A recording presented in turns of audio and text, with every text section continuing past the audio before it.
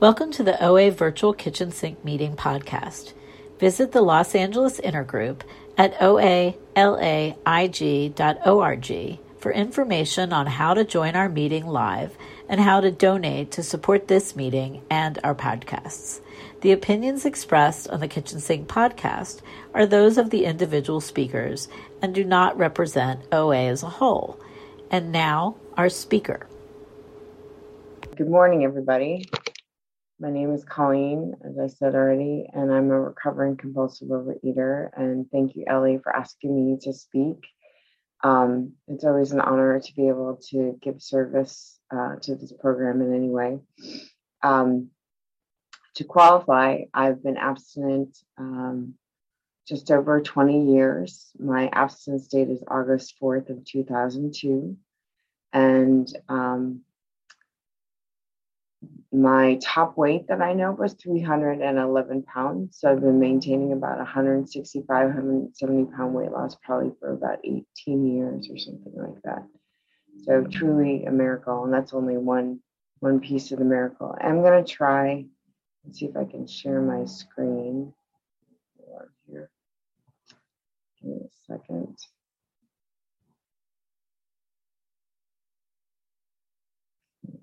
Try this. Are you guys able to see the pictures? Awesome. Okay. So normally I would be able to share these around or whatever in a little thing, but just to give you an idea that I started out as a relatively normal sized kid, and you can kind of tell I had a penchant for sugar early on. And my weight didn't really start to come on until I was about 8 or 9 years old. And then it kind of sort of progressed steadily. This is me in middle school and then in high school. And then as I get later on into high school and then into college, I went on one diet, I think when I was in 7th grade. Didn't really do much with that. And then in college, I kept going up and up and up. I did have a brief time in high school where I lost about 40 pounds, but I had a very distinct experience of a good friend of mine was hanging out at my house. Her father came to pick her up, and he looked at me and he looked me up and down and he's like, "Wow, you look great." He had no ill intentions by that, but I remember internally thinking, and I had also reached a point where I just didn't I hit a plateau and I didn't know what that was. All I knew is I wasn't eating all the things I liked eating. So by the time I graduated from college, I'm pretty heavy. I'm not even sure I was quite at my top weight yet. I still had a bit to go. And then this last series of pictures here is so this was me about 3 weeks before I came into the program. I was a bridesmaid, shocker. And who else would wear a dress like that if they weren't a bridesmaid? And that was July 4th weekend. And I remember I was in Ohio for that wedding, and I came back after a road trip. And so it must have been late July when I walked into the rooms in 2002. And then this is me about a few weeks in the program. I was a teacher at that time, so it was my school picture, just to provide a frame of reference. And then about a year of abstinence, I'd lost about 25, 30 pounds. And then this was me 2 years abstinent. And then basically this is me today.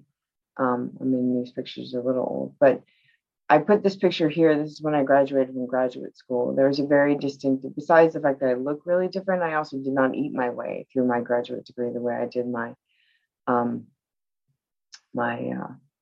bachelor's degree. So I'll stop sharing there. But gosh, it's so good to see some folks on here that I feel like I've known for a really long time, and to hear your voices. And I was thinking as I was listening to how it works being read, I remember those early days coming in the rooms, and I was just so broken. I really was. I didn't know what to do with myself. I was really at a loss. I spent most of my life really disconnected from my body. And that was it was quite ingenious of me, given that there was a lot of chaotic things happening for me in my body starting at a very young age. And I had no frame of reference. And all I knew was that I didn't quite feel safe, but there was no language around that. I was very sensitive. Well, I'm still a sensitive person, but a sensitive child. Um, I've heard other people in the rooms talk about, but my mother used to say that I was a regular like Sarah Bernhardt, which I guess was this black and white actress who was just very dramatic all the time or whatever. And I think I just have lots of feelings and I feel things deeply, and but apparently that was a liability, not a not an asset. So I learned to temper it down. I learned to be what people expected me to be. I learned to um, not not believe that my body was my own and that I had a say in who touched it, when and where and how. And, you know, um, I don't know most people who could do that without needing something to numb out from that. And so that's where sugar, which is my main drug, really came in handy. The level of being able to be conscious of things going on in my body just got numbed out. And, and then as the weight came on, that became a nice protective layer. Not that I consciously did that, but that, it was a great way to like be able to say back off, which I didn't have the words for, by not saying it. It could all, by all appearances, I was loving and jovial and warm and embracing. And meanwhile, like this scared little child's living inside of me, like doesn't know what to do. So I just keep eating, and then it wasn't just sugar. And then it became every other, the more processed it was, the more I loved it or whatever. And, that's pretty much how I lived my life. And I remember when I came into the rooms, I was in my late 20s, and I came in because actually my therapist recommended. She thought I would like the camaraderie or something, which I remember thinking, what? Why would I want to be in a room with people who like talk about food stuff? But I came in and there was more than that. Like you guys talked about these steps, which I didn't know. And you had this languaging around like who you were and your behavior. Like you seemed to know yourselves in a different way. And I just wanted it. Like I wanted to be a part of that. And I think what I loved more than anything, although I wouldn't have admitted it at the time, was that like people got up, they shared whatever they had to share, and then everybody clapped. I mean, even if they said like really crazy stuff, I was like, wow, like everybody just that acceptance to just be who you were, not hold things back, and there was a structure to it, like in the traditions and the steps that like made it all possible. And so it became this sort of safe space that I think on some level I'd always been looking for. And I really feel like that for me was really what clinched it in terms of, because when I came in, I was not the least bit interested in doing anything about my food or any of that. Like I didn't even think I was capable for me to lose weight. Like the whole idea of being in a healthy body weight was like some sort of fanciful thing I'd given up on a really long time ago. So I was just like, okay. But I met people who did that, who had reached a healthy body weight, who'd been 100-pounders, people I looked at and thought, I can't even imagine you at that weight. And they showed me their pictures and I was like, oh my God, And not only that, but they kept it off for like years and years and years. And, this was just before like things like The Biggest Loser and all these other things where like people were losing huge amounts of weight. Like this wasn't a thing that I knew of. And then what even more was a clincher was that you talk about how like you didn't eat these certain things anymore. And that was another thing that I was like, what? How do you not do that? Like, I still laugh when I think about it. When I was in high school, I was in this group, nutrition group or something, and this dietitian was leading us. And he said, if you listen to your body will want broccoli. And I thought, yeah, my body never wants broccoli. It wants cookie dough and pizza and doesn't want broccoli. But anyway, so when I came in, I'm a very good rule follower, right? So that served me well. So you said get a sponsor, so I got a sponsor. You said work the steps, so steps.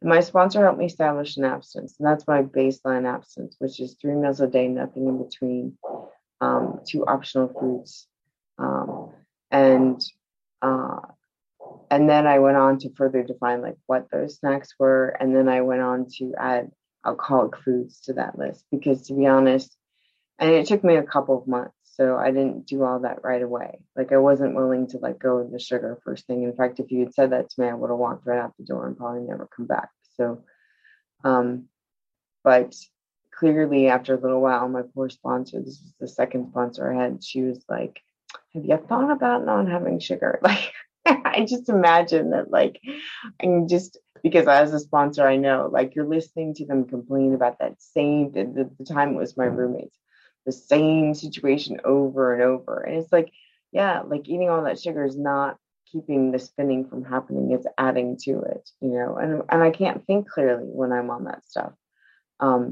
So that was one of the first steps. And that was actually the first time I started to lose weight, when I stopped eating sugar.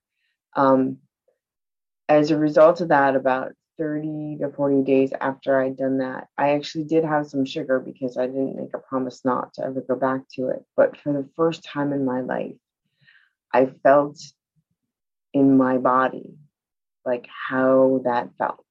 And it felt gross and disgusting. And I had probably the first moment of like even acknowledging my body and said, oh my God, I'm so sorry. Because I thought about like all the times that I just pummeled that stuff into me with that one thought of like how it really made me feel. And because I only liked the effects of it, it talks about in the big book, they like the effect of alcohol. Yeah, I liked the effect that the sugar just cut me off. And so basically, at that point, I was like, I don't want to do that to myself anymore. And so from that point forward, I haven't had any what I call blatant sugar. Some people call it recreational sugar. In general, I just follow the rule, like it should be like the fourth or more ingredient on something. But as far as my abstinence goes, it's just a blatant sugar. So, it sometimes happens, they always say, right, like you want to know what's the expression? I'm not remember, but like if you want to know why you're eating, stop eating. If you want to know what's eating at you, stop eating, and you'll find out. So I consequently was confronted by a lot of memories that resurfaced for me that were really alarming, and I had to kind of like get my bearings a little bit. So, by the way, in case you didn't know, you can eat lots of things, even if there's not sugar. Lots of things that are not going to keep you losing weight or anything like that. So I had a couple months of sort of like staying in that space before I did anything more with my food. And then it was just after a year of abstinence. And I remember I was sitting in the meeting, and the speaker was sharing from the doctor's opinion. And I really love the doctor's opinion. If you haven't looked at that, it's before the first chapter in the big book. But because the doctor really clearly lines out that there's 2 elements, the obsession and the allergy. So it's clear that I have an allergy to blatant sugar, other substances which are listed on my abstinence, which I can share offline if anybody's interested. And I also have a compulsion. Like when I was in my disease, like there was no choice about what I ate. Like it just was like that decision had already been made. Like it was the need to be met, the feeling need to go away, whatever it was need to be numbed out. And so that would work, and I'm actually really grateful that the food did work, because if it had not, I would have gone on to find harder substances. And I don't know that I would have lived very long. I always used to joke that like if I could have hooked it up to an IV, sound like anything else, I would have, right? So anyways, she was reading the doctor's opinion, and they said the only thing we had to suggest is entire abstinence. And I was like, But there was just something very definitive about that. And I remember sitting in the meeting going, okay, so what am I doing here? Like, this is Overeaters Anonymous. Like, I'm still carrying an extra, I mean, I guess at that point it was probably like 130 pounds or something.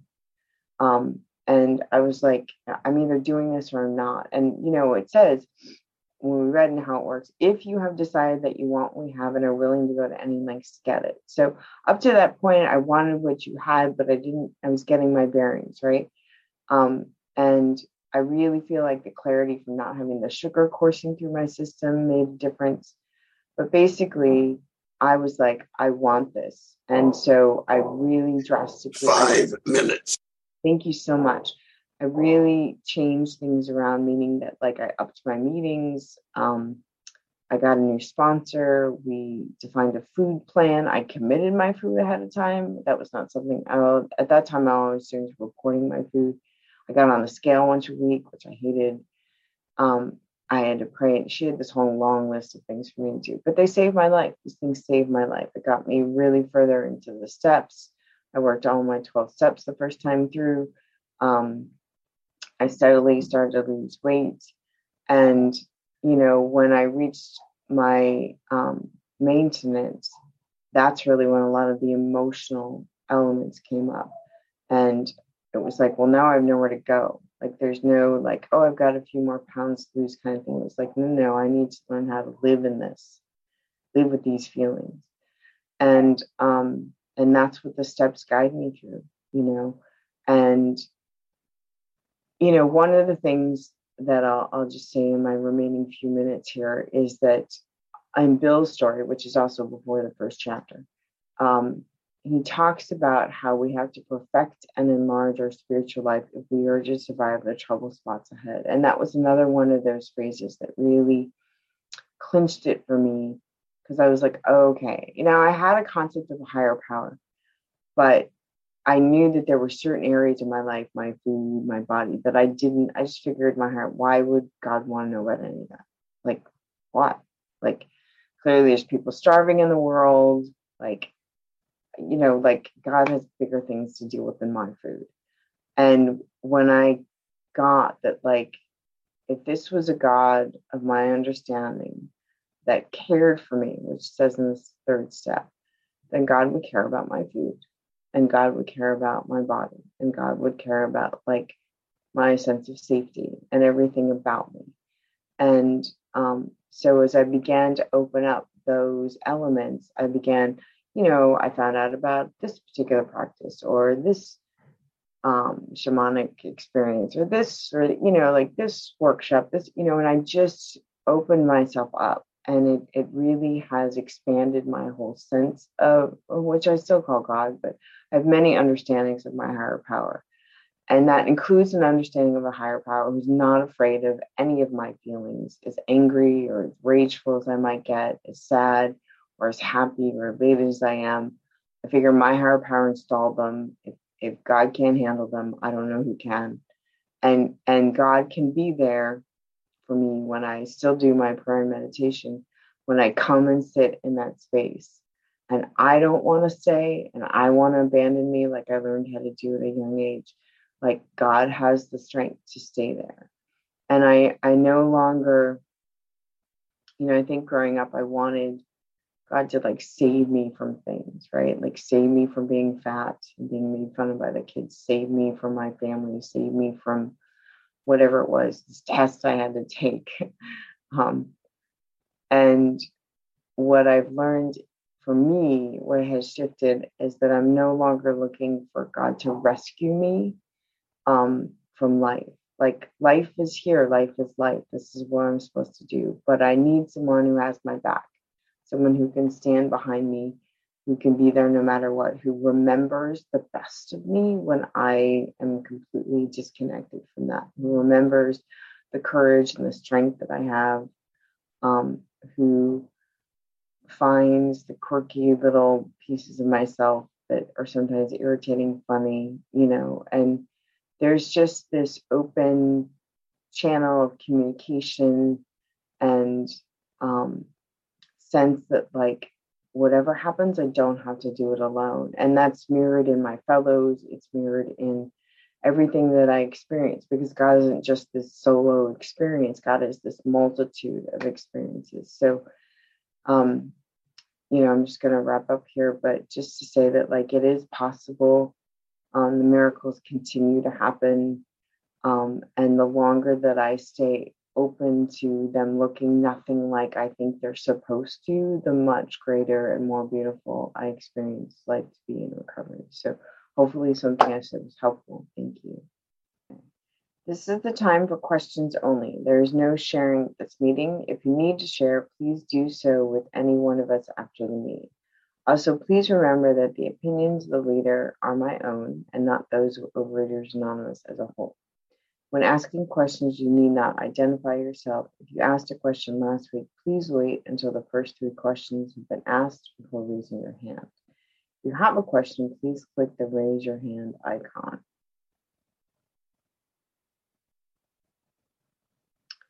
Okay, Bob. Yes, I am Bob, compulsive overeater, recreational sugar addict. Do you have a connection with your higher power, and how did you establish that? Yes. So I had one when I came in, but it just, I would say one of the things I did was consistently, meaning that like I set aside time every morning, which I still do to this day, for particular prayer and meditation. And that's before I open my phone, before I look at anything else. Actually, I get in the shower first so that I'm a little bit more awake. But basically that consists of, I write a letter to God, where basically like I thank God for my abstinence and the day to live and be of service. And I acknowledge like things that I'm concerned about, things that I'm worried about. I just like to turn those over. And then I usually write out a couple affirmations. And then I have, I've actually a couple of like breath practices that I do. And then I sit down in a chair and I just get quiet for 5-10 minutes, depending, and just breathe. And then usually read a little literature. And that's how I, like, in terms of stuff, I'm constantly talking God's ear off all the time, constantly thinking God finds me rather funny.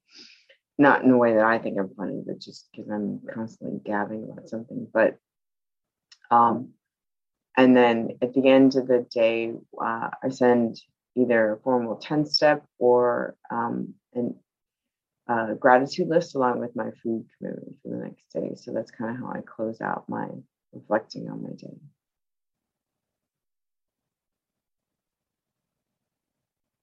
Okay, Marcy. Hi, Colleen. Marcy, grateful compulsive overeater. So good to see you. Can you talk a little bit more about body image and the work that you've done around body image? Thanks. Sure. Yeah, thank you. So funny, it was not something I ever thought I would be doing much work on, but somebody literally like, I don't know, a few years in the program came to me and said, I gave your name to somebody. I thought you might be able to speak about body image. And I was like, what? Huh? Like, I don't. And coming, with my disease, I was like a reverse anorexic, meaning I look in the mirror and think I was skinny. But because that sort of prompted me to sort of do what I'd always done, which is like, if there's any issue in your life, you work the steps on it. And so I started to do that work.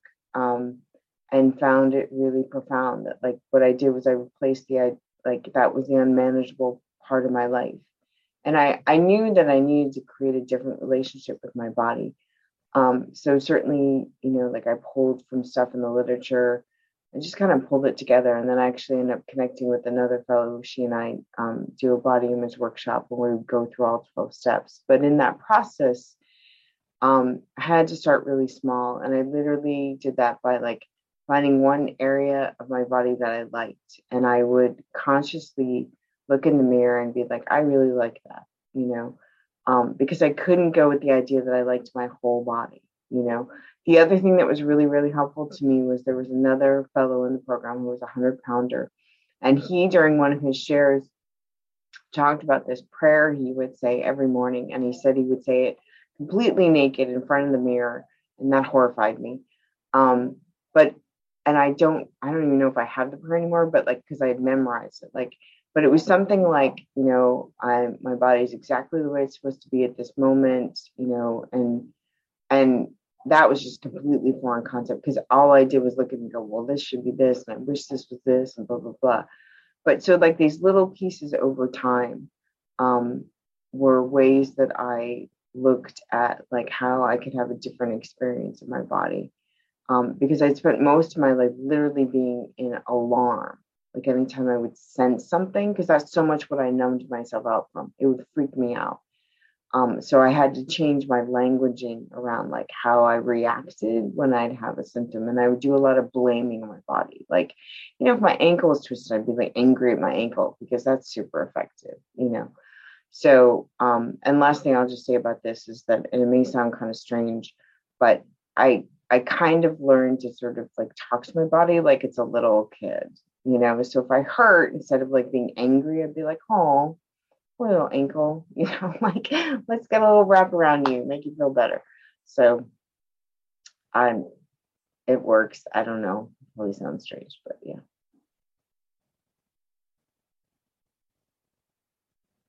Ellie. Hi, Colleen. Thank you so much for your share. First off, I had gotten a request if you could please put your phone number in the chat. There are people who would like to contact you. And my question regards self-acceptance. Do you accept yourself and love yourself as you are today? And if so, how did you get there? Thank you. Yeah, it's a great question. So I would say yes. And I would say I got there bit by bit. And then there's days when I'm not very accepting of myself.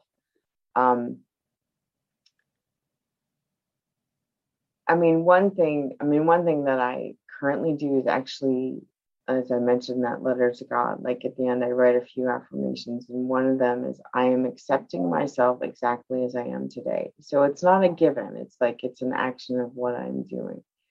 And maybe some of it comes from the fact that, I remember very early on, the sponsor really who helped me, who's helped save my life. They all have, but she used to say to me, if I don't take care of me, nobody takes care of me.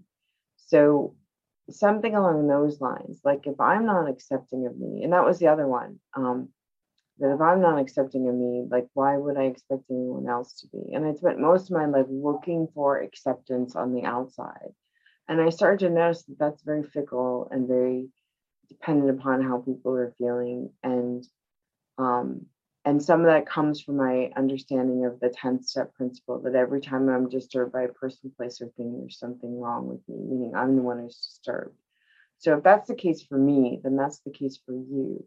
So if I'm not accepting of me, I'm not going to be able to perceive acceptance from others. And, if they're not accepting of me, that's them, that's not me.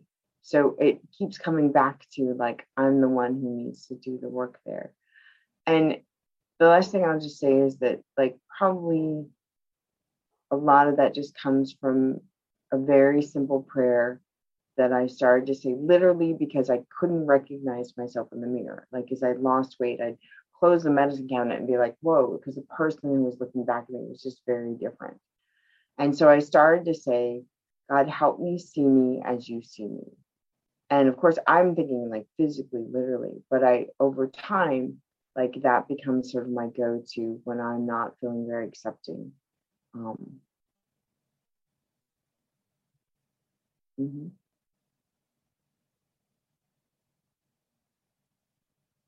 other questions?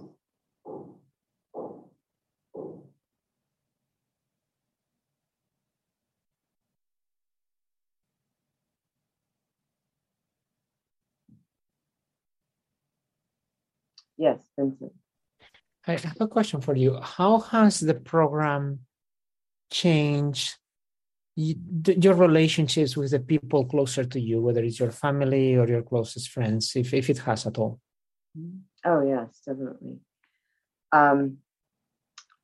One primary way it has changed is that I have greater clarity on like my part, and what it means to keep my side of the street clean. It's also makes the fact that there's so much that I'm powerless over, especially when it comes to relationships with others, that I'm like, right, I have experience with being powerless. So it's helped me to create boundaries, you know. And another big piece is to keep my mouth shut. Like, unless someone's asking me about something or they want my advice on something, I don't need to provide it unsolicited. There's been a lot of healing around my primary relationships, and that looks different than I think I thought it would look. And an acceptance, and people do what they know, and that everyone has their own higher power. And my judgments or my ideas about anybody in my life, from whether it's a person on my staff or one of my friends or my mom, like it's really none of my business. And so learning how to, because I wasn't eating and I didn't have all these pounds of protection on me, I had to find language, how to speak up, how to say what I need to say it nice, and also to listen. So hopefully that's helpful. John. What is going to the market like for you? Well, basically what I learned to do is it's actually pretty simple, because there's just like, well, first of all, there's certain aisles that I haven't been down in years. Like, I remember reading something about, like, we would go around the outside of the grocery. I was like, oh my God, that's so true, because I literally never go in the aisles. But I early on, I remember, because I would actually sort of map out my food for the week, just so that I would have an idea how to grocery shop, because I'm not somebody who likes to go to the market every day. Like, honestly, every time I have to go there, I'm just like, I go in, I get the things that I need, and I leave. I'm not somebody who likes to wander around, grazing, looking, or whatever. So it's pretty streamlined, I would say. Pretty straightforward. I eat a lot of the same things, so that makes it pretty easy. But I just try and keep it simple, and I'm not a great cook. So I have a Foreman grill, I have a microwave, I make lots of salads, so, or baked veggies or something. But yeah, I'm pretty simple. 5 minutes. Okay.